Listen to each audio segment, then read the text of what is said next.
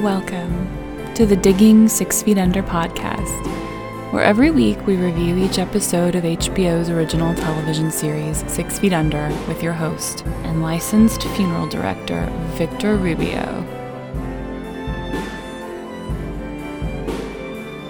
Hello and welcome to the Digging 6 Feet Under podcast. I'm your host and licensed funeral director, Victor Rubio, and today we are here to discuss episode 4 of season 3 titled Nobody Sleeps. I'm back again with David Green. David, how you doing? I'm doing all right. My triumphant return. I was going to say, what number is this? I think you've done more episodes than I have. This is what, 5, 6? This is my fourth one. This is fourth? 1, 2, no, my 3, fifth. 4, 5. This might be your sixth. Because you did 1 in season 2. And you did 3 in season 2. You did... Yeah. Oh, you're right. You're fifth. And then you did 6 Feet Under 2017. Yeah. I'm glad we got that out of the way. And today we're here to discuss Nobody Sleeps, which, like I had told you, was somewhat of a highly requested episode. And now after the first time I watched it, I was like, I could see why. There's a lot going on. And then, like we were talking off mic, I was kind of having trouble with this episode on just I don't know if I'd call it complex, but there's a lot of double meaning and hidden meaning and stuff. Even though some of the stuff is very blatantly obvious, like Ruth and Lisa turning around at the same time, and it's like, oh, well, we know what's happening here. And there is a commentary on this episode by Alan Poole, and we had both listened to it. So I'm sure you have some notes to add in as we go through the episode, as do I. And this episode aired on March 23rd, 2003. And he also did, and I'm sure, I guess I'll stop referencing that you also listened to the commentary, because there's a part in here that, let me start here. He also directed episode 10 of season 2, which was called The Secret. And I'm bringing that up because I'll bring it up later because he mentions it. There's some correlation, linear there. But I guess, our death capsule starts out. There's a bunch of men from, we could assume that this is part of David's choir that he's in now? Because he kind of mentions that, right? Well, yeah, I mean, at least one of the people there, I think, is part of the chorus. I can't remember if they're all supposed to be or not. Right. And they're hanging around watching, The Bad Seed.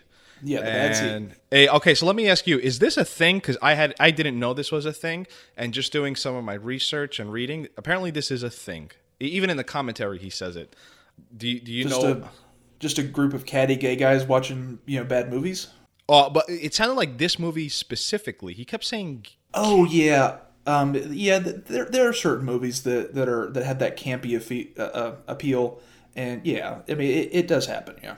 It just seems like this is one of the things where you and your friends get together and you just kind of, who could come up with like the wittiest dialogue as you watch this movie. I had never heard of it. I guess when I first watched the episode prior to the commentary, I thought this was just, kind of just when you're hanging out with your friends and you just start doing stuff like this. But apparently this is like a thing, a movie in the gay community. I don't know. Well, yeah, it's like Whatever Happened to Baby Jane and Mommy Dearest. And it's sort of a kind of that group of around that time period. Right. There's a lot of really campy, great movies that yeah. And we basically see a bunch of guys hanging around, and we see Kevin. Hold on here, because my notes are a little weird. Kevin is the one who dies. No, Robert is the one who dies. Right. Okay. So Kevin is holding Robert's hand, and we see that Robert is sick. On his, he has the oxygen in his nose and everything, and he has the IV thing standing there. And as they're all laughing, we see Robert goes rather peacefully.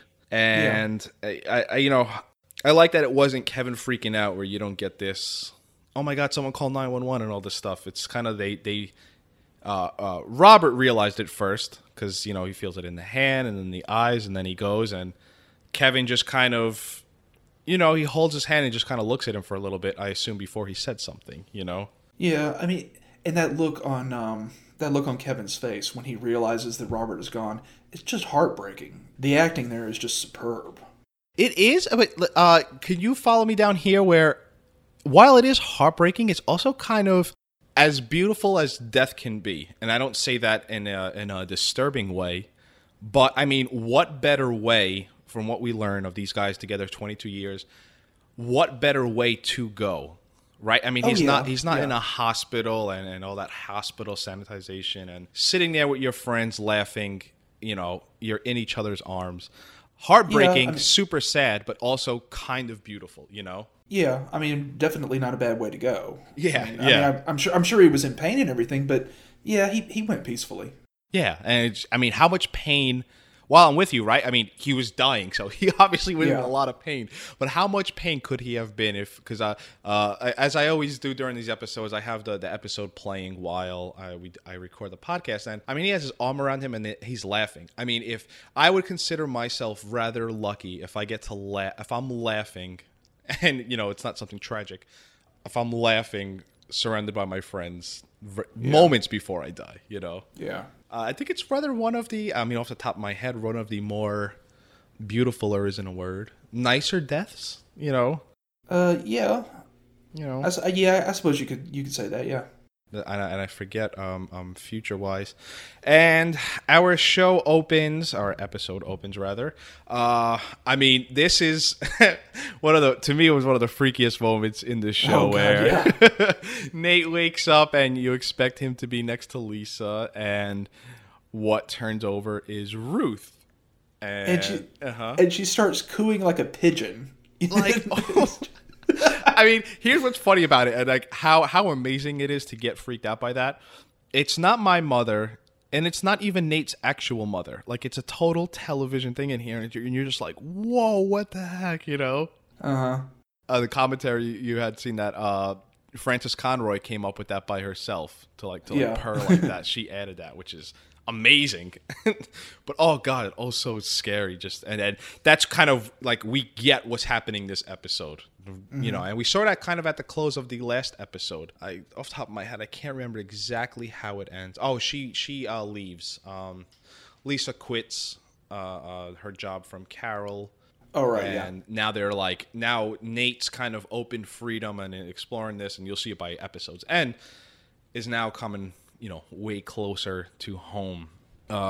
They're planning Ruth's birthday party, and I love the line from Lisa. And I guess it's kind of true, right? That she says, just because someone tells you they don't want you to do something doesn't mean they don't want you to do it. Well, I mean, it was specifically for the birthday. And look, I hate my birthday. I'm right there with Ruth. Oh, I'm so with you. I'm so with you there. I hate my birthday. Go on. I'm sorry. I mean, if you want to buy me a little present or something, that I won't say no. But do not wish me a happy birthday. Don't just let it go by. Now, knowing that there are people like that, right? Because there's a certain point in your life where you're like, everyone loves their birthday because you get celebrated and everything, and then over the course of time, there is more and more people like you and me. Ruth, do you think, taking everything into account, I guess I'm kind of answering my own question here, but does she truly not want anything?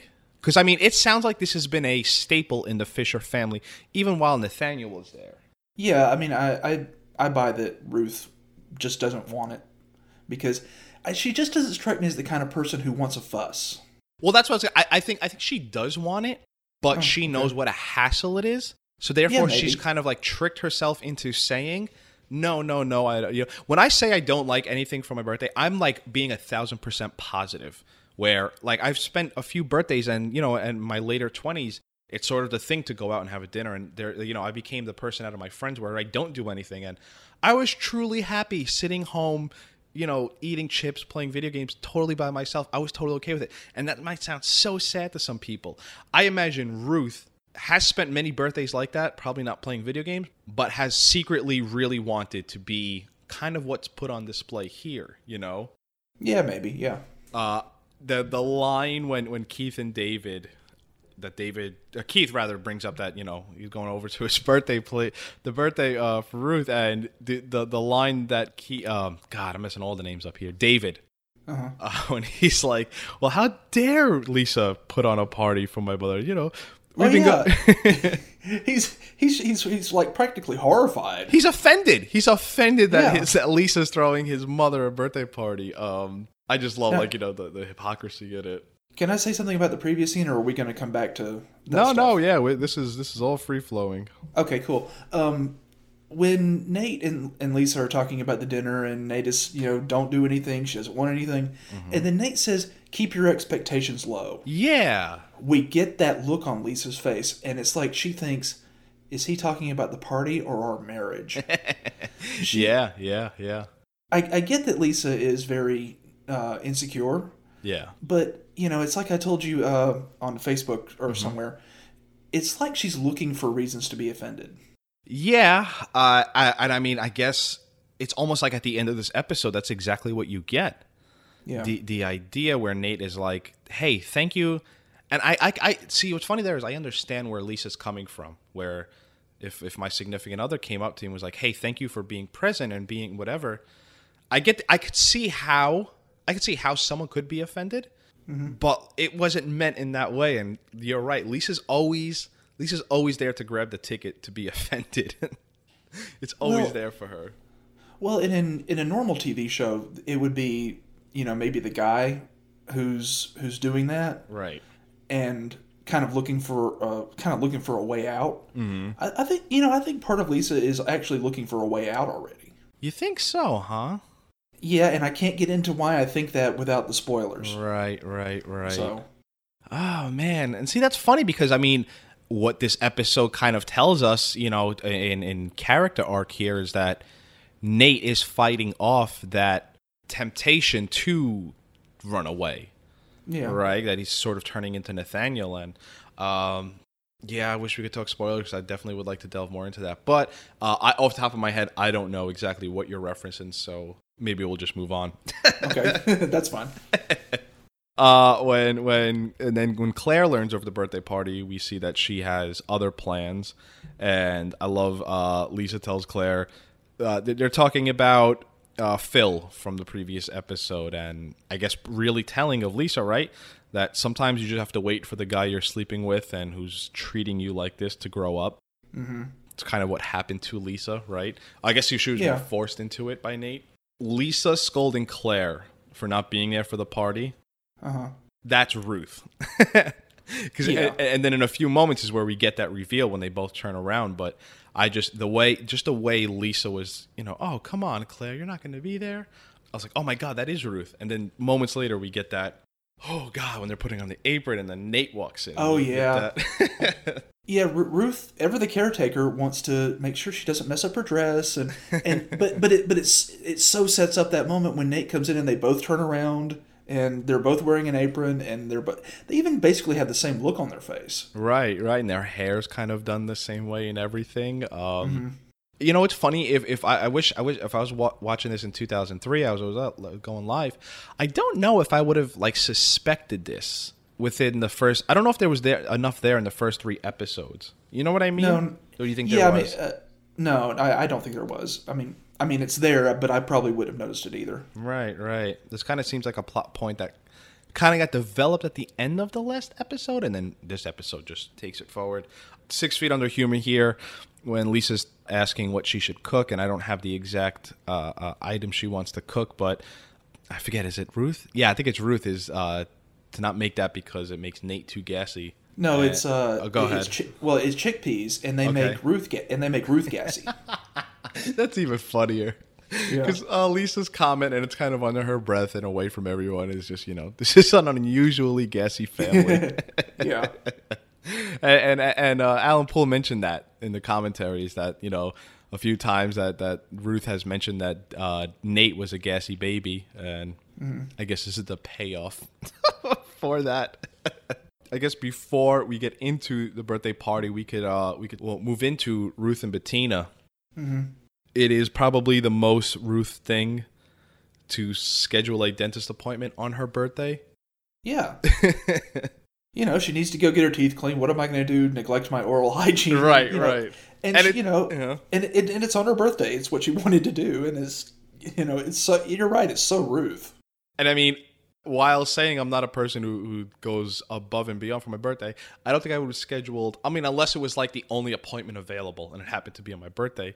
Yeah. But I have the feeling Ruth was like, oh, March 23rd, that's fine with me, It gives her something to do that day. I guess so, right? To get me out of the house.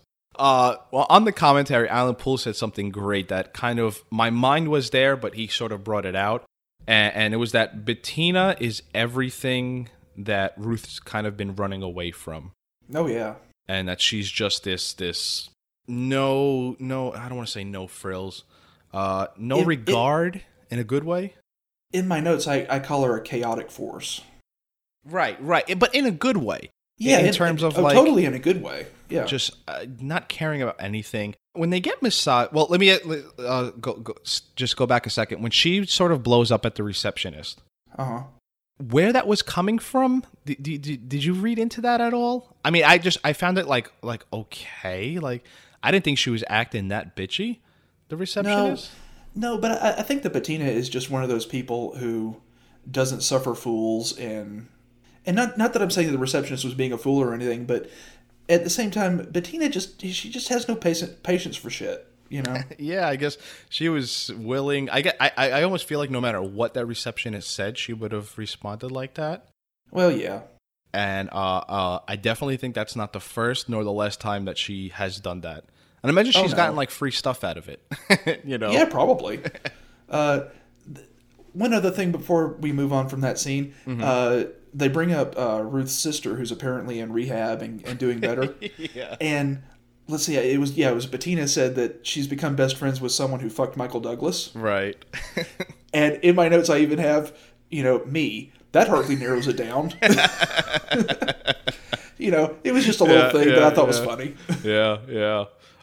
To further the Bettina point, when they get massages, Ruth admits she has an affair, and some of this now after it's funny. This commentary was one of the first ones that was actually insightful to the storyline, where he kind of just kept giving you insight into where he was writing and everything. So some of my thoughts are kind of jumbled with the commentary, but Ruth admits she has an affair with Nathaniel to Bettina, and I remember watching it just sort of being like, I mean, I have here in my notes, liken it to like a little kid saying, my dad can lift up a car, he's strong.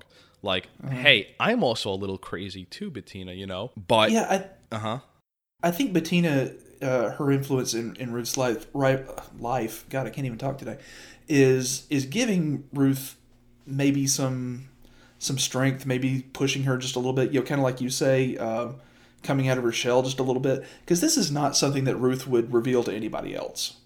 And yeah, and she wouldn't reveal it to anyone else. Also, she probably would never get a massage, No, definitely. So there's like a lot going on in terms of, like you said, Ruth coming out of her shell. What's funny about her admitting the affair is we're not halfway yet in 6 Feet Under, right? If there's 63 episodes, you'd have to get to 31, and we are now at 26? We're at 30, so almost there.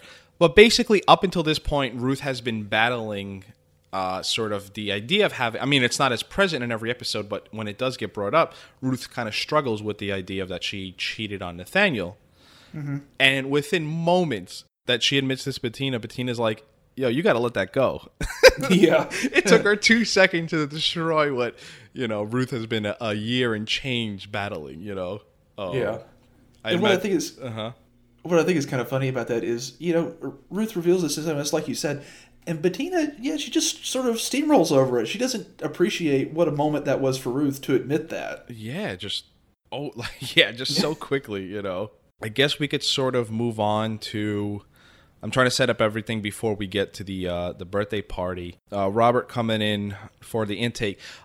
There's finally we get, it's funny because like the past 2 episodes, and I've said it before, that the show sort of moves away from the funeral industry. So there's a lot now there's a few moments in this episode that I can finally put out my little funeral knowledge. But on the commentary, he said that the reason why they call it an intake is because that's what the industry term is.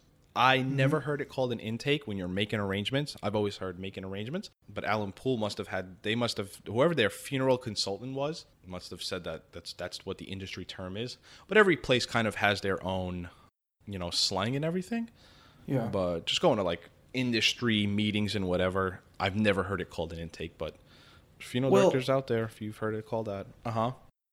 Well, I mean, I said before on the podcast that, I actually know another funeral director. Right. And that's what he's always called it, an intake. Really? See, that's interesting. So at least one. No, and listen, just because I haven't heard it, and that's why I always say, like, I've been doing this 11 years, but I've just, people say they barely scratch the surface. I scratch the surface, but there's so much more to know, and, it's not something that you could ever, even the most veteran, experienced funeral director still has stuff to learn, Mm-hmm. But yeah, I mean, hey, if someone that's calls it an intake, that's just a part of the industry I haven't heard of yet. When we learn here that what Kevin died of, I'm glad it wasn't AIDS, because I feel like that would have been such a typical rote thing to do. I'm really glad they didn't do that, Yeah, me too. And I like that he kind of, the way he kind of says it too, is kind of like the show winking at us, like, yeah, we're not going to be that typical and make the gay guy, die of AIDS. And they kind of mention it too. It's like, we were kind of lucky to survive the AIDS scare in the 80s. Yeah, when I lived in LA, I knew a guy of about this generation, and he said it to me on more than one occasion. He doesn't know how he survived because he had his wild times during the 70s and 80s, right? And before AIDS became like a huge thing, Yeah. And yeah, he said that he has no idea how he survived. I'm surprised it took 6 Feet Under this long. While glad they didn't do AIDS, I'm also surprised that it took them this long to get to. Oh God, I just knew it was enlarged heart. Was it something myopathy? Cardiomyopathy, which is an enlarged heart. Yeah, it's a nice touch. I'm just surprised it took them. I feel like they would have grabbed at that something sooner. And an enlarged heart really doesn't mean you love someone more. It's more figuratively, metaphorically, I guess. Yeah. Well, I mean, I thought that was. I thought it was a nice touch. His heart was too big. Right. And a bleeding heart.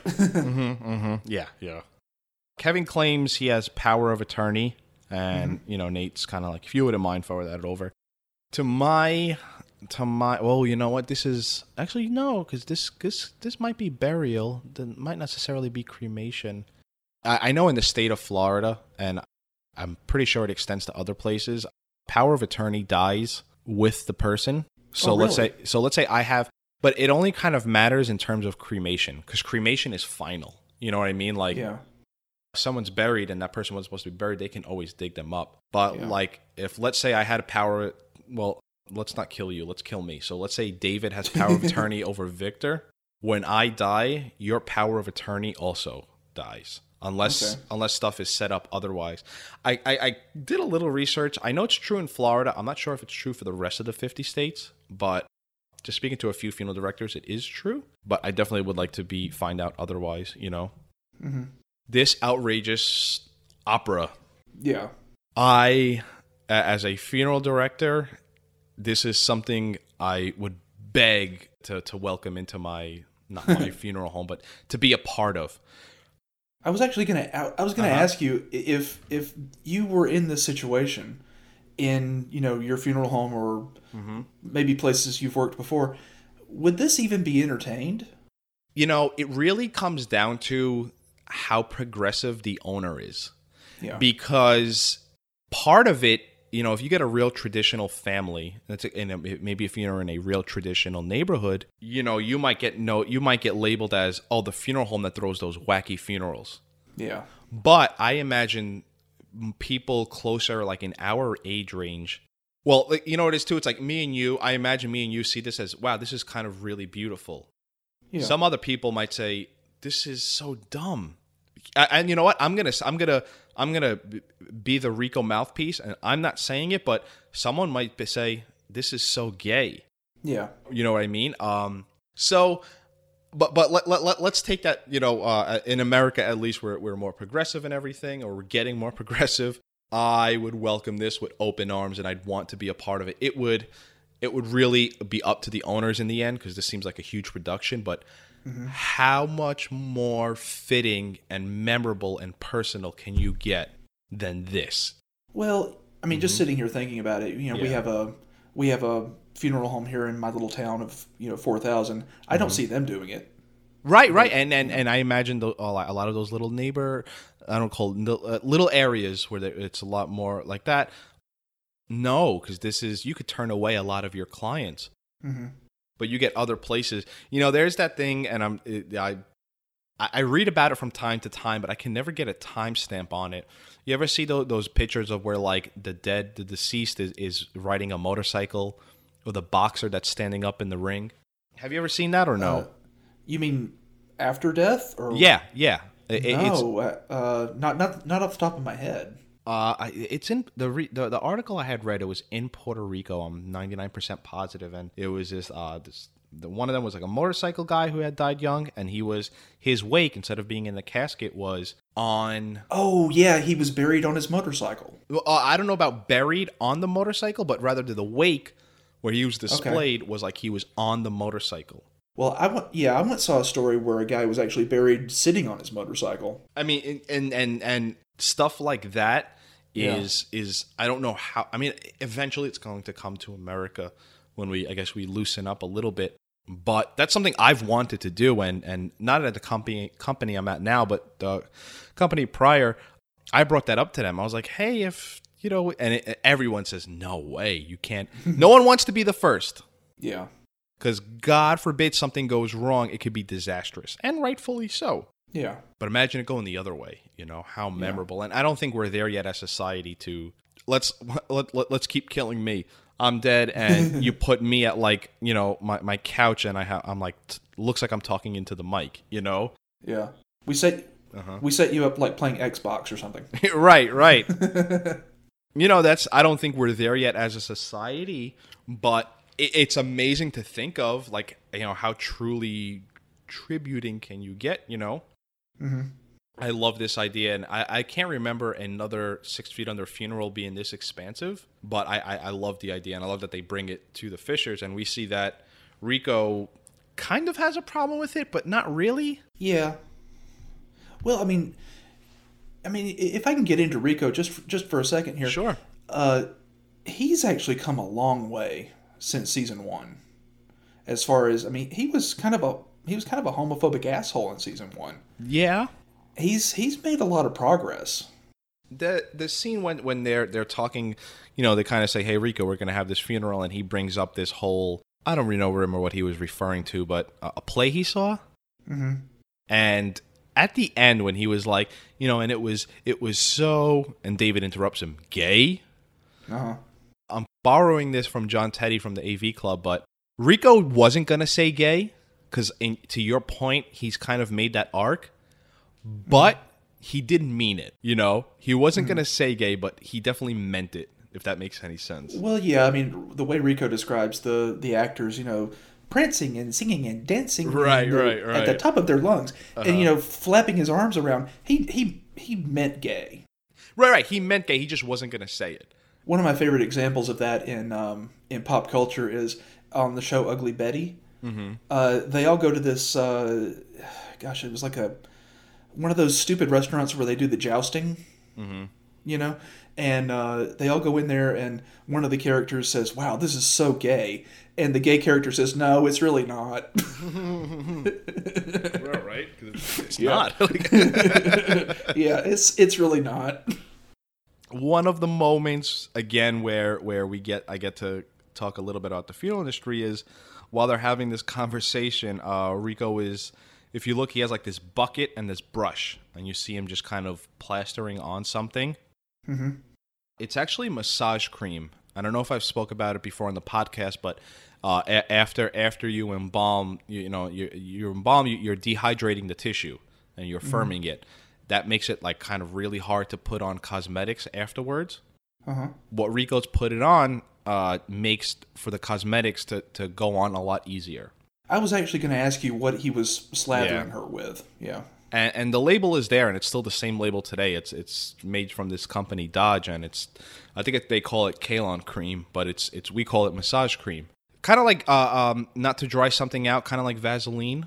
But what I've never seen is putting it on the arms, despite the fact cosmetics sometimes go on there if a person is wearing I guess more for women, right? Wearing like a dress, no sleeve dress or whatnot. Mm-hmm. Yeah.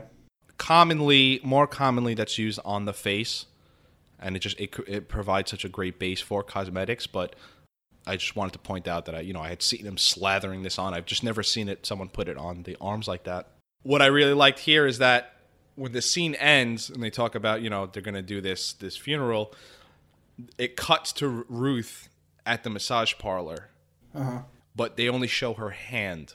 Yeah, so it was sort of like to like play with, this could have been, the person. Yeah, that was a very clever cut. Yeah.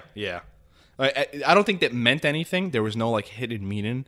No, but it was just a nice, yeah. It was a really clever cut. When they're setting up for the opera in the Fisher Chapel, we get some talk with Robert, and he's kind of checking out one of the workers, and the idea that he's already checking out men or whatever. Did you see any of Bettina in Robert? No, not really. I just sort of saw him as this guy who had a lifestyle with his partner, and he's his mindset hasn't really changed. They used to hook up with other people, and in my head it's like, well, and he even says something to this effect: Bob would want it this way, for me to just keep checking out guys. I mean, he doesn't actually say that, but it's kind of, right. Yeah, it's implied. It's kind of there. Yeah. No, I agree. Just the way he was, it didn't matter. Like, it didn't matter that he was literally there setting up the funeral. I was like, I'm going to check out this guy regardless. But I think I would lean towards more what you said, in that that's the way Kevin would have wanted it, and that's probably how they were all the time, right? Oh yeah, like constantly checking out other men or whatever. This kind of prompts David to think, how they lasted 22 years like this, and you kind of compare it to David and Keith, and if we're like a year and a half, maybe even let's say 2 years in this show, right? The timeline, David and Keith could barely last, and it's constant struggling, constant fighting. Oh yeah. David and Keith's arc this episode. I'm doing a lot of jumping around here, but I guess it's hard to talk about without going. I guess, do you have anything on their arc? Because it ends with David just blubbering into Keith's arms about wanting to stay together. Is David crying because he knows it's not going to be worth it, as he says, or is he just so moved by the funeral? Sometimes you just need a good cry. I think the thing that really kind of got me about David and Keith in this episode is just how much they've changed as a couple since the end of season 2.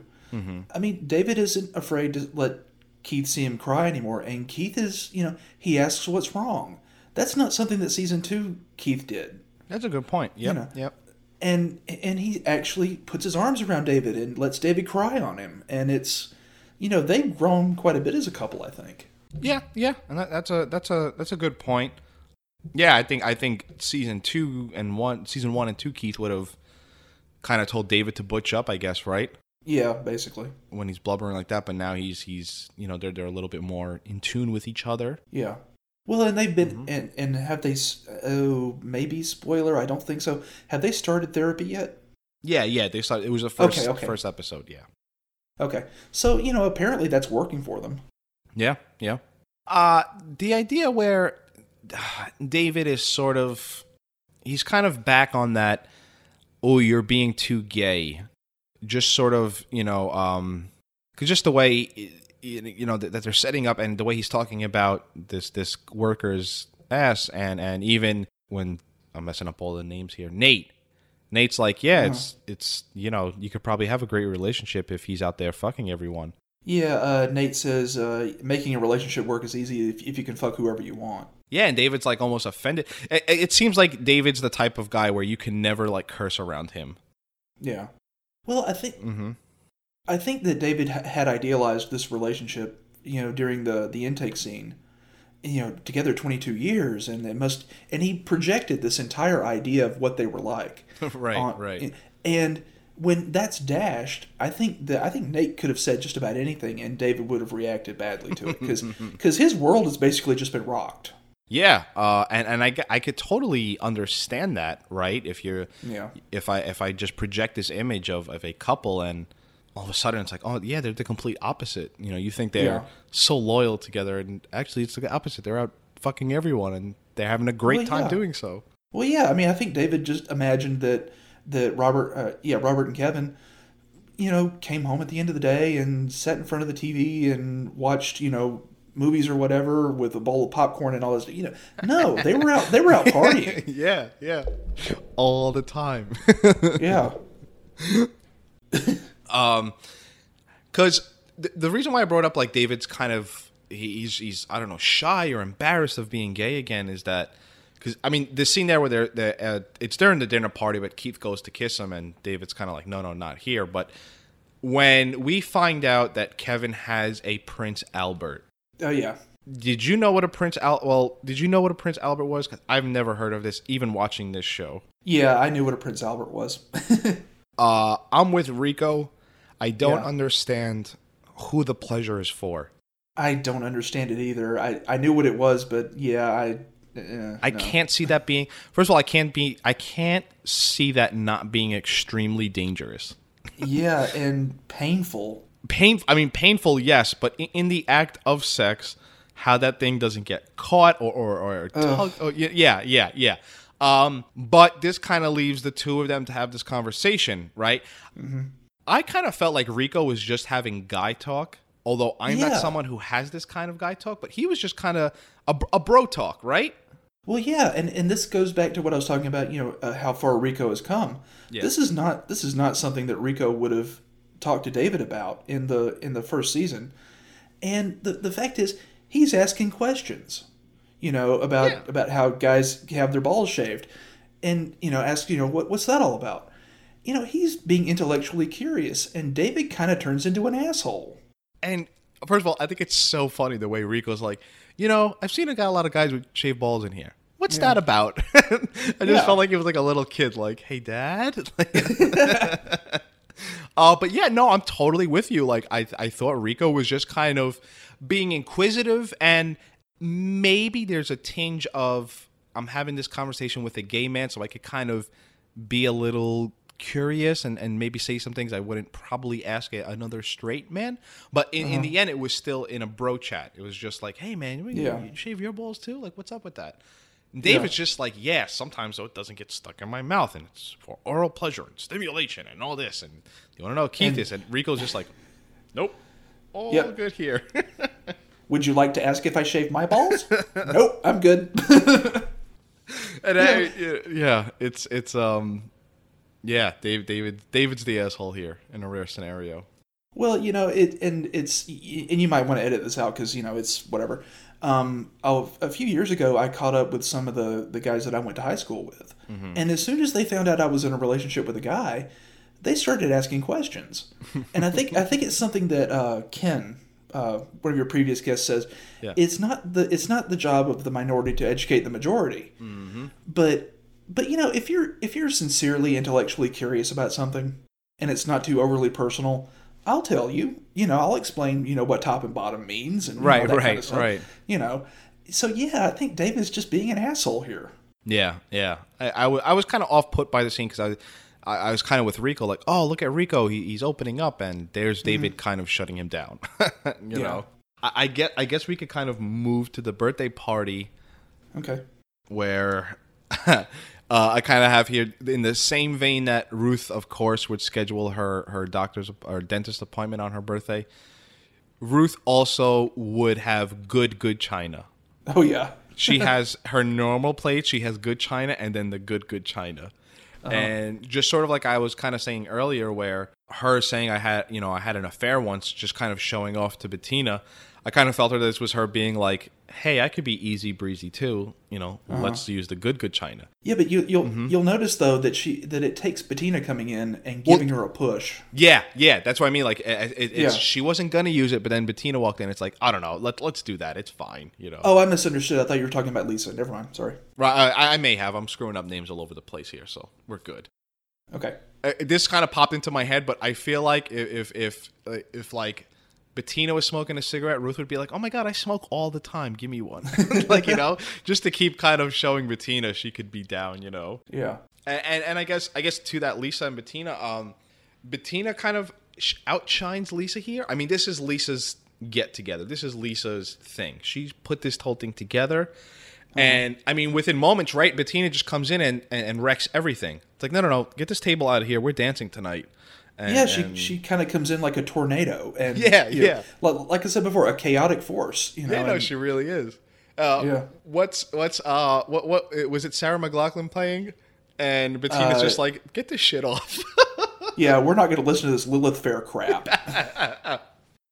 Oh God, just so Bettina, I guess. And it's funny to say that because this is her 4th episode, but like, yeah, totally, Many weird things in this episode. There was a few moments I laughed because it was so weird and like my body didn't know what to do. Lisa gives her gift to Ruth.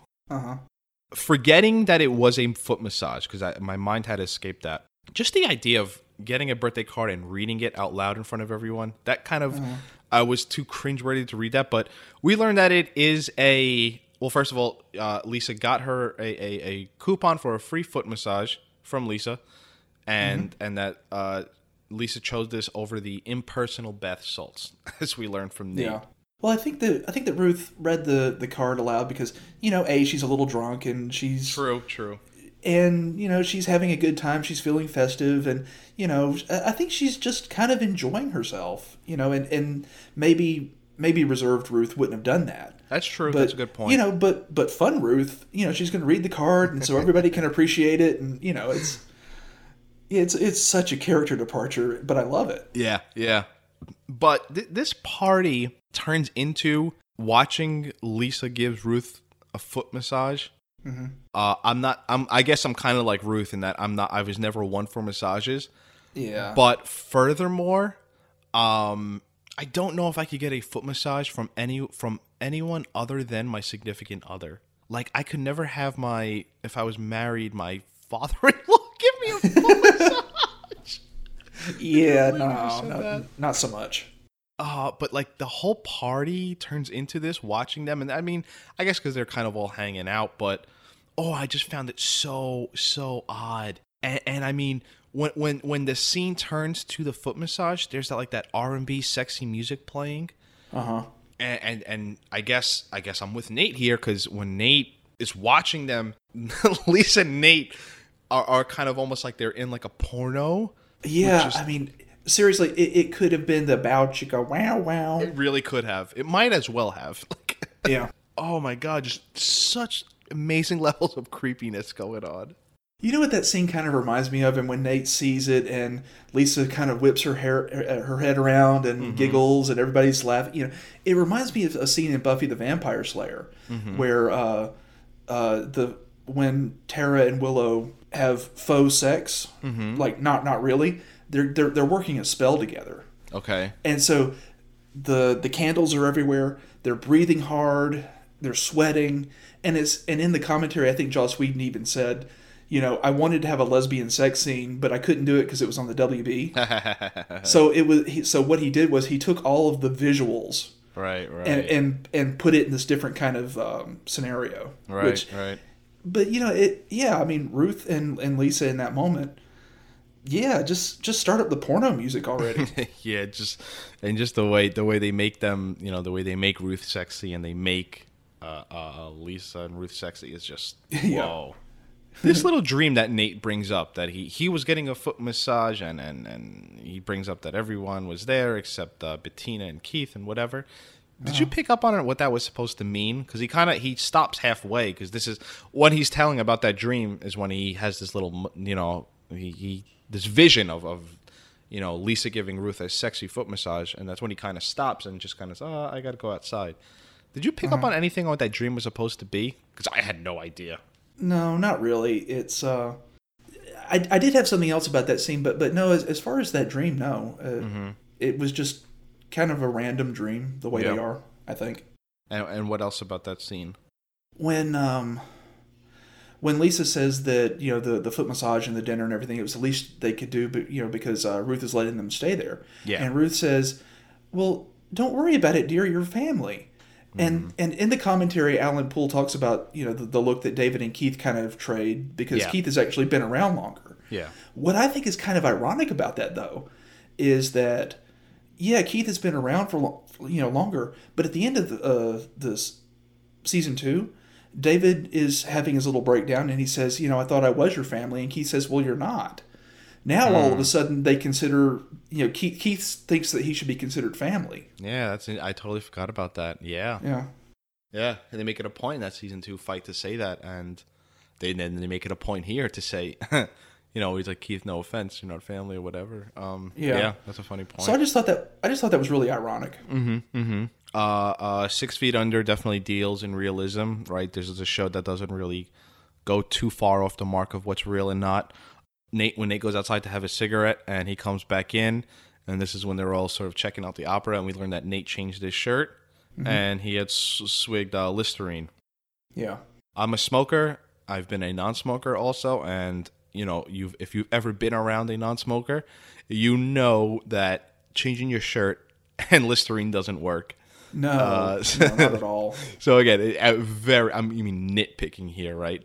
But what it kind of reminded me of is I've never been a smoker, but I was in 5th grade, I think, and I handed in a paper, to my teacher, and she just looks up at me and says, "Somebody in your family is a smoker."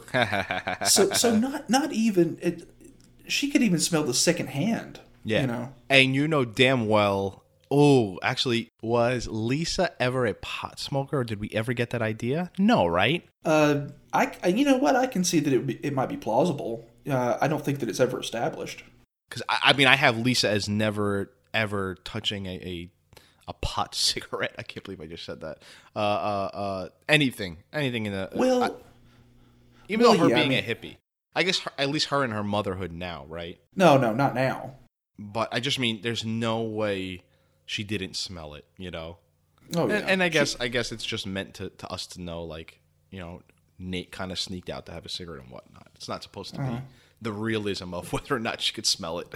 And this sort of like, everyone, they're having a nice dancing party scene.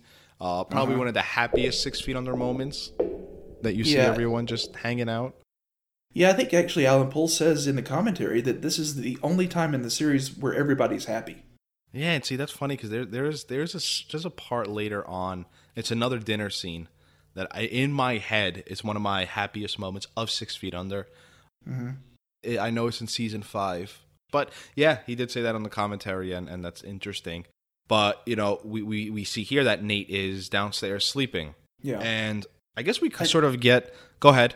Actually, I had one more thing to say about that last scene. Just something I noticed when they're all dancing. What I think is really funny is Michael C. Hall has done Broadway. I mean, he's a singer and dancer. He's well trained. Yeah. David is a terrible dancer. and that fits his character. And I think it and I keep bringing up other shows, and I don't really mean to, but it kind of reminds me of an episode of Sex and the City, where Miranda is lying to men and telling her that she's a flight attendant.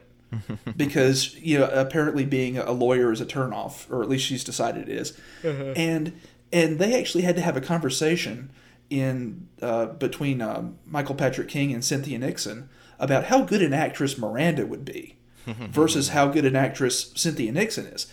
Right. Cynthia Nixon is amazing. Miranda, not so much. And it just kind of reminds me that that David would be such a bad dancer, while Michael C. Hall probably can dance really well. And and I think that's like definitely I don't know what you would call this, but hey, don't act as good.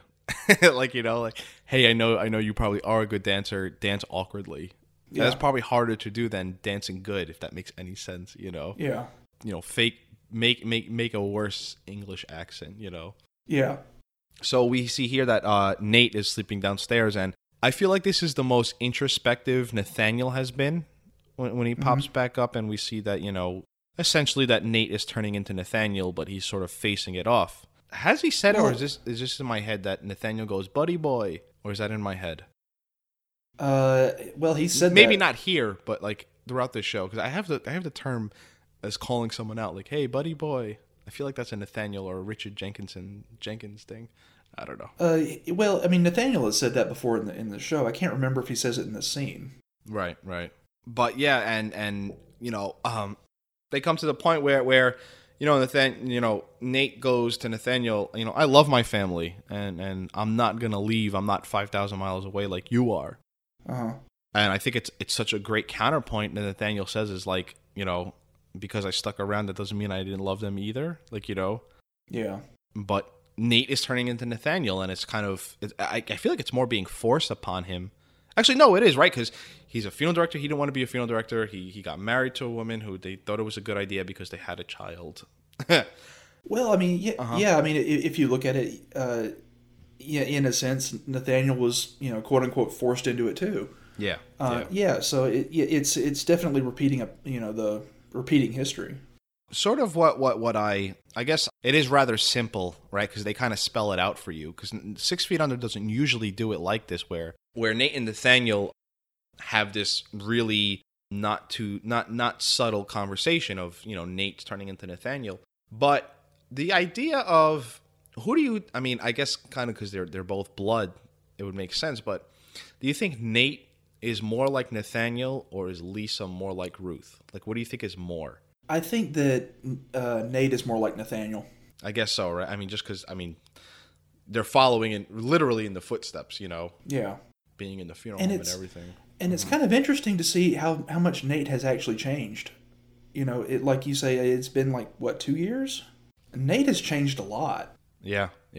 And I mean, guess because we kind of see it at the end, right? Where he's fighting it off, and just this end scene where he realizes he doesn't want to be like Nathaniel. So after the birthday party, he thanks her for the birthday party, and he goes, "Hey, I just want to thank you for being present. Thank you for being there. Thank you for whatever." And kind of like how we spoke earlier, Lisa just takes this as wholly offensive. Like, wow, is it that easy? Is it, have you been working? And I guess what we kind of see is that Nate actually has been the one working, and Lisa hasn't. Like, this has been easy for Lisa. And well, yeah, and and the way she responds to that, has it been that hard for you? Right. And are you sure? Are you really sure? Are you totally sure? And she's like interrogating him. I kind of felt bad for Nate there, because kind of like I said before, is that I understand why Lisa gets offended, but it wasn't meant to be offensive. It was it was like probably the most one of the most Nate bearing his soul moments. Like, hey, just thank you for being, for being in this relationship. And and it's funny because she's like, I love you. That's what kind of scares Nate off, right? He's so there in one moment. And the next moment when Lisa says, I love you so much, it terrifies me. The mention of Whole Foods is like, nope, I'll go out the door with my cigarettes, gone. Oh, yeah. there may as well have been like a cartoon smoke. There really should have. Pew! He's out. Yeah. And, we get the little nod that he sees his cigarettes and this whole thing. But just it's funny, like that's just at the peak of Nate. I'm not going to be my father. I'm not anything. I love you so much it terrifies me. Nate-sized hole in the door, and he's, we could probably kind of predict how it goes from here on out. Yeah. I guess something that we can gloss over, but we could get to Claire, Russell, Olivier, in art school. Uh-huh. I like that Scott's claim to fame. I'm calling Scott, I know his name is Scott, I'm calling him Charlotte's husband from Sex and the City. Tricking people into burning the American flag. I thought that was kind of funny. It's actually kind of brilliant. I would love to have been in the writers' room when they were coming up with that. Like, what is the most potent thing that we could actually have had this character do? Right. And having the he calls them right-wing assholes burning the American flag. I mean, that's amazing. That's really funny. It's really funny. We were kind of talking about this off mic, and I guess this is the make or break point on how much we're going to spend. The actual dialogue between Olivier and Scott, I kind of just have that. I mean, the way kind of like two college bros would be like, this is what Smithville football is all about, and they're kind of pumped. It's kind of like I felt like they were doing when they're yelling at each other about, you're not an artist, you're a fucking whatever. Well, yeah, I mean, it's like I told you before we started recording. They're definitely frenemies. Right. Like I get that they're friends, but I also think they kind of hate each other at the same time. But I wonder if they do, or is it the entire relationship just fraudulent? Where it's because we get the idea, right? Where Olivier is like, he has a serious moment with Claire and Russell, and he's just like, every nasty thing I said to him was the truth, and every flattering thing was a lie. Yeah. Before we get back to Scott, I love that the next words out of his mouth was nothing but flattering.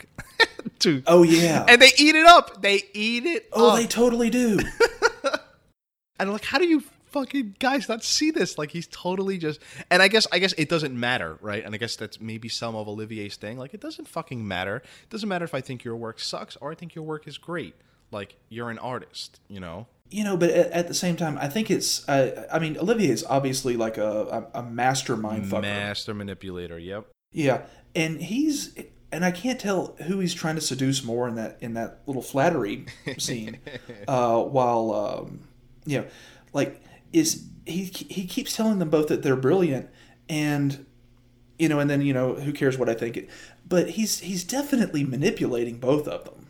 And almost kind of Claire more, because almost like when they talk about why I want to be an artist and whatever, and then they kind of go to Ruth and Russell, and they're just like, well, why do you want to be an artist? And I forget what Claire says. It's something so small, sad, and benign compared to why they're artists. Yeah, she says that she has a lot of pain, and Scott basically just calls bullshit on that. But the way she says it too, like her shoulders are slumped. It's like, because I have pain. It's like, okay, sure you do. And Russell, Russell's like, if I'm not an artist, I want to kill myself. I want to die.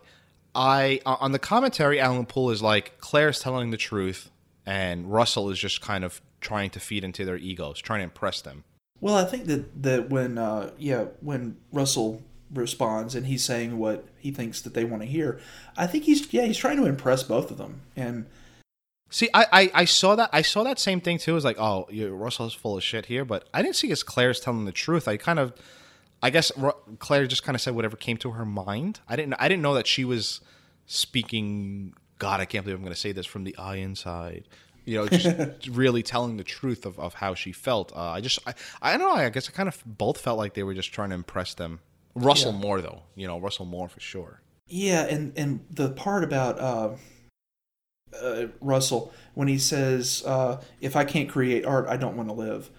The crazy eyes that he has in that moment. Yeah. It's definitely creepy. And I totally buy it. If he couldn't be an artist, he would kill himself. Let me ask you. You lived in LA. You've ever been to the Watchtowers? No, I haven't, but I've always wanted to go, or I always wanted to go. I read this other review. There's this woman, Billy Doe, I believe her name is. She wrote reviews back in 2003, and they're really short. They're just kind of her thoughts on the episode, and she had the same exact comment you did. I'm in LA. I think she was still in LA. She's kind of like, I better get over to Watchtowers before I have to leave LA. And I meant to ask my other friend if she's ever been there. Their conversation here, I don't think I took much. I don't know. I guess they were kind of having like a mid-school crisis about what is art, what is success. Yeah. This is the shit that flies over my head because I kind of, it's something I always had a blind eye towards in 6 Feet Under. Just this journey that Claire takes, and I guess Russell is taken in this episode. Their whole conversation dialogue at the Watchtower, I don't know, maybe you could sound smarter than I do. If not, it's okay too, because I don't... Well, no, I have stuff, but I'm trying to think of how to say it. It's Claire asked the question about, what defines success? Money? Is it fame? Is it the critics loving you? And she wonders if the artist who created Watchtowers, the critics loved it, it's celebrated everywhere, blah, blah, blah. What if he thought it was complete shit? Yeah. So it's, and again, I really wish I could talk about this, but there are spoilers involved. But Russell's creepiness in this scene is just off the charts. and all I'll say is foreshadowing. Because he tells Claire, maybe she hasn't found something that's worth cutting an ear off for. Like, dude. Yeah. I don't think I've ever been that passionate about anything in my life. No, me neither. Where I would cut an ear off for. And Claire even says, that's insane. And Russell's like, well, you still have a hole there. Like, what rationalization is that, man? Oh boy. Yeah, I'm telling you, the creepy factor on that moment is just off the charts. Something I wanted to say that Alan Poole had brought up in the commentary, because I was thinking this, and I kind of thought it the past few episodes when Phil is with Claire, but here when they're in the bar with Scott and Olivier, there's certain scenes where Lauren Ambrose looks absolutely beautiful, and I'm not saying that she always doesn't, right? But I mean, even in this episode, I forget her name in real life. Lisa's pretty, but then in those like sexy scenes, she's made to be like, whoa, Yeah. Just the way they shoot them and they kind of dress them up. I like that he had said that, like, we fashioned Claire to look not extra beautiful when they blur out the background in these bar scenes, and Claire's just really, Lauren Ambrose is really all in her glory, looks wise, Yeah, I thought that was a nice touch. Mm-hmm. And I can't remember if he actually mentions this on the commentary, but I think they even like added warm lighting to her to really bring out the color of her hair and to kind of give her a glow. Yeah. And I noticed that a few times during 6 Feet Under that they do this. Definitely in this episode. And again, it's like I'm saying, it's funny saying this because it's like, what is she? She's either always beautiful or she's not. But they bring it out more. They extract it more. Oh yeah. During those scenes, and it's like, oh my, damn, Claire. Well, yeah. And Olivier actually says to her, "And God created beauty, and then He retired." And because this episode was co-written by Alan Ball, yeah. I kind of wondered if that was a line that he meant to put in American Beauty. Right. Yeah. That's funny. I can't wait to get to American Beauty. I'll get there. Definitely doing that between season 4 and 5. Mm-hmm. There's so much 6 Feet Under in that. Yeah. When the next day they're in Claire's house, and they're on the bed, and it's funny that I didn't pick this up, but it's funny when Alan Poole mentions it on the commentary, where we get the reveal that Russell isn't gay, or so he says to Claire. Yeah. There's two things for me here. I'm sorry, I'm laughing. I have this scene on now where they're dancing, and David is horrible. Yeah, he Listen, is. I'm a bad dancer, okay? And I was having this conversation. My dance move is the 2-step. I just waddle from side to side. You can never go wrong. No one's gonna say I'm bad. No one's gonna say I'm good. I'm just there. David is horrible. But he's like moving his. He's doing what do they call that dance? He's doing the Carlton. Yeah, but he's kind of like jerking his body really awkwardly, and I don't have the sound down, but I could tell it's offbeat. Well, and I just happened to remember in the first season they had that little fantasy sequence of Claire where they kind of do their little show tune. Oh number. Yeah, and he's great. He's amazing in that. Yeah, he is a good dancer. Mm-hmm. Yeah, he definitely has moves. Yeah, because he's amazing in that. His body's just like free flowing, and he's like weirdly contorting his body, like you can't even call it dancing. It's like he's being given like electric shocks or something. That's so funny. But back to Russell and Claire. So on the right, you get this reveal that Russell's not gay, and there's all this tension, right? I was cringing watching this scene, waiting for Russell to go in for the kiss, and it was like, credit to the show, right, for not going for that cliche. With the moment they're looking at each other's eyes and everything. Because it would have been really easy for them to do that. Yeah. But what on the commentary, what was interesting that he said that they made it a point to show Russell's feet. So while Russell is telling us he's not gay, his feet in the background are supposed to signify something else. Somewhat of, I guess, foreshadowing. I just think it, I mean, like I've told it's no secret at this point, I'm not straight. I lay down with my feet like that all the time. And do you? I mean, I don't know. I'm trying to think that I guess the scene's coming up here, but was his feet just crossed up in the air? Yeah, he's laying on his stomach. The scene's coming on right now, so I'll be able to comment better. I'm assuming you know what I started thinking about? You know what they don't call it the gay hand, but what I guess people do sometimes to like signify that someone is gay. Do you know what I'm talking about? Yeah, the sort of limp wrist. I'm actually doing it right now. Yeah. Well, I was gonna say is I do it too. Like that's not I don't want to say gay tendencies, but I don't know. Why are you claiming that is a gay move, a gay stance, a gay resting position? Honestly, I can only comment, from my own experience. Right. You would just have to tell me, is that something that you do commonly? I mean, I don't know. I'm waiting for it to come up here. Okay. Oh, okay, I see it now. I can't say that I do. Okay. But I am also not paying attention, so I don't know, Yeah. Well, when I watch TV, in bed, I'm watching Netflix or something, I lay like that. Mm-hmm. So, I like I said, I can only speak from my own experience. Right. I see what he's doing with the feet now. I guess in a television sense, where he's laying down, and how else can he show that maybe there's something else going on? How else are you going to do that, right? What I love about that, though, is that in the commentary, Alan Poole says that Ben Foster was just laying like that. and when Alan Poole saw it, he was like, we have to capture that. Yeah. So it was a total accident. Like, he wasn't directed to lay like that. Mm-hmm. Oh, God, I'm just watching them now, and the eye lasers between them, and it's like, oh, fucking kiss already. And what I love about that is, once Claire says, I think we've established that you're not gay, Claire immediately starts blushing. Yeah. That's and funny. So it's she's smitten with him. She sure is. Yep, for sure. It's there. Yeah. I guess to the actual funeral of Kevin. Mm-hmm. I tried to do some research on what this actual opera was, and it kind of was too highbrow for me. But I guess Nucci, is that the creator? I really don't know. I mean, it's like I told you off mic. I did not get that part of the gay gene. So I know nothing about the production, the story. I don't know anything. To my little research, this is essentially an aria, which I don't know what that is, ARIA, of a play that was unfinished, and basically it was the princess could kill this guy if she found out his name before midnight. Oh, okay. And what that signifies, what it means, I don't know.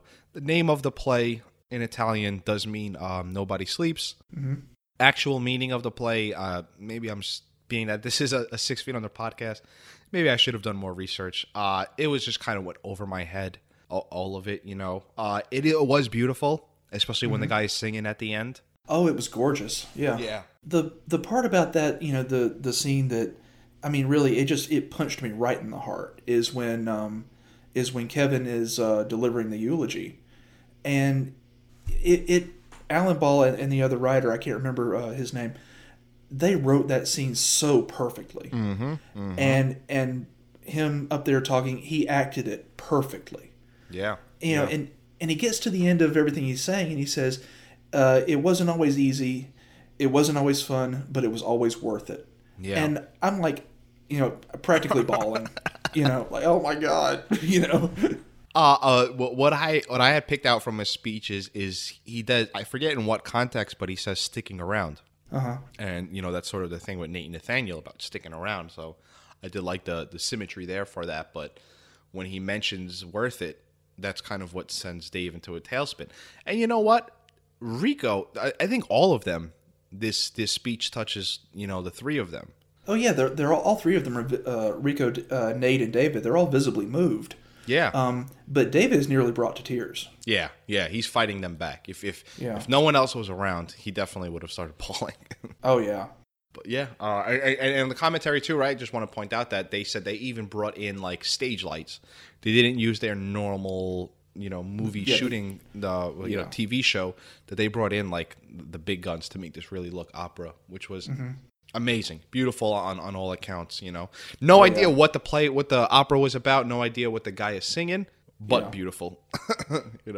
I guess our episode closes out, and just thinking back, I think this series is at its highest point, or maybe most touching, if that makes sense, when two Fishers connect. Mm-hmm. And here we get which doesn't happen often in this show, but Claire and Ruth connecting. Yeah. And we see here, Claire, she's showing her interest and her newfound hope for art and a glimpse into the future of what might be, she says. Yeah. Well, the last time that she did this, it was when she came, I think it was when she came back from visiting Lac Arts, and she admits to Gary that she wants this. She wants it, and I love Claire when she's happy and enthusiastic. Yeah, it's so ambitious. Mm-hmm. Yeah, because it's not something that we see a whole lot of from Claire. Right. Yeah, but when she gets in that kind of headspace, it's great. And we see here that Claire asks Ruth to join her to a museum, and in the least Ruth way ever, there's no bickering, and it's old Ruth wants to put some stuff away first, whether it's these sheets or these plates, but. Yeah, I have in my notes here, new Bettina Ruth 2000 says, nope, we can do it later, I literally have in my notes, in very un-Ruth-like fashion, she leaves a task undone. And it's funny because, early in the episode, Bettina's like, Lisa, will you stop catering to us and fucking come have fun with us? Sit down. And that's how Ruth always was, Yeah. It's such a nice way to close out an episode, and I always get those heartfelt moments from 6 Feet Under when two of the Fishers connect. Just off the top of my head, when the military episode and Nate tells David, he just puts his hand on him and says, "Hey man, I love you." It's just those are the moments I always. There's a Claire and David scene. I just remember she's on a washer machine. They're talking and. That's just always the moments that grip me from this show. I believe that's the end of our episode. Is there anything I glossed over or anything that you wanted to touch upon? Yeah, I mean, there was something that, and I can't remember what it is now, obviously. In the commentary, Alan Poole is talking about one of the scenes between Claire and Russell and Scott and Olivier. And he says something in the commentary, and I didn't write it down. I'm looking at my notes right now, and I'm kicking myself for not writing it down. But... he says something about, I think it was Olivier's motivation, and specifically to Russell, and he says something about and I disagreed with Alan Poole, and it goes back to what we keep saying about how people can watch the very same scenes and experience it completely different ways. Totally. Because I'm disagreeing with the director. He knows what that moment was supposed to be. Yeah. They sat down and they talked about it. He directed them, this is what you're trying to convey in this moment. And I actually disagreed with him. Yeah. So, and I really wish I had written it down. I think it actually went to Russell's sexuality. Mm-hmm. Something I like as I get older is ambiguity, and Sopranos is really good at it. I mean, I'm sure you know what the final scene is, David, in Sopranos. Of the Sopranos? Yeah. Yeah, I'm vaguely aware of what happens. Yeah. Spoilers here, but screen just goes to black. The series just cuts, and there's this world of questions of what happens. There are so many open for as much as TV finalities we are. Like we always need hey David, what do they call that? Chekhov's gun. You show the gun in the first scene, you have to fire it in the third scene. Yeah. Sopranos kind of blew that up a little bit, where there's huge character points and you never get the answer. Yeah. And just kind of like that, where Alan Poole wrote it that one way, but you disagreed, despite he's the motherfucker who created it. Oh, yeah. He knows exactly what that moment was. Right. Yeah. Okay, so that wraps up our episode, David. You are on Twitter as... Stuff Junkie. And I am under Twitter at Digging Podcast. You can find me on Facebook. I'm at Digging 6 Feet Under. Email the show. I'm at goddammit. At gmail.com. I'm going to edit out all of the coughing prior, but I'm leaving that one in because poor David has had to sit there and just listen to me cough this entire fucking episode. I'm going to leave that cough in there too. Hopefully it doesn't hurt your ears, listeners. I just want to add here that David graciously took his time to edit out all the coughing. If you can't tell I'm dying and coughing the entire episode, it's because David edited it out. And after we recorded, we just found this end piece really funny. So thanks to David for editing all of the coughing out and editing the episode in total. Yes, email me at digging6feetunder, a bunch of coughing at gmail.com. And join me next week as I'll be discussing episode 5 of season 3 titled The Trap with Megan Rooney. Thank you for listening, everyone. Holy fuck. Psychic spies from China try to steal your mind. isolation. Thank you for listening to the Digging 6 Feet Under podcast. Join us on the next episode as we review each episode of HBO's original television series, 6 Feet Under. Please search and subscribe to us on SoundCloud and iTunes under Digging 6 Feet Under.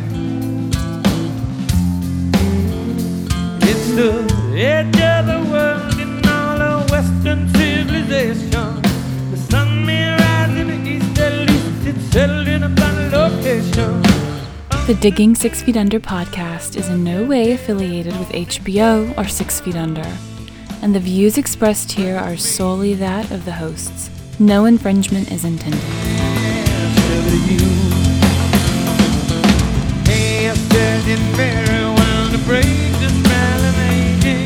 Celebrity skin, is this your kin? Is that war you're waging? First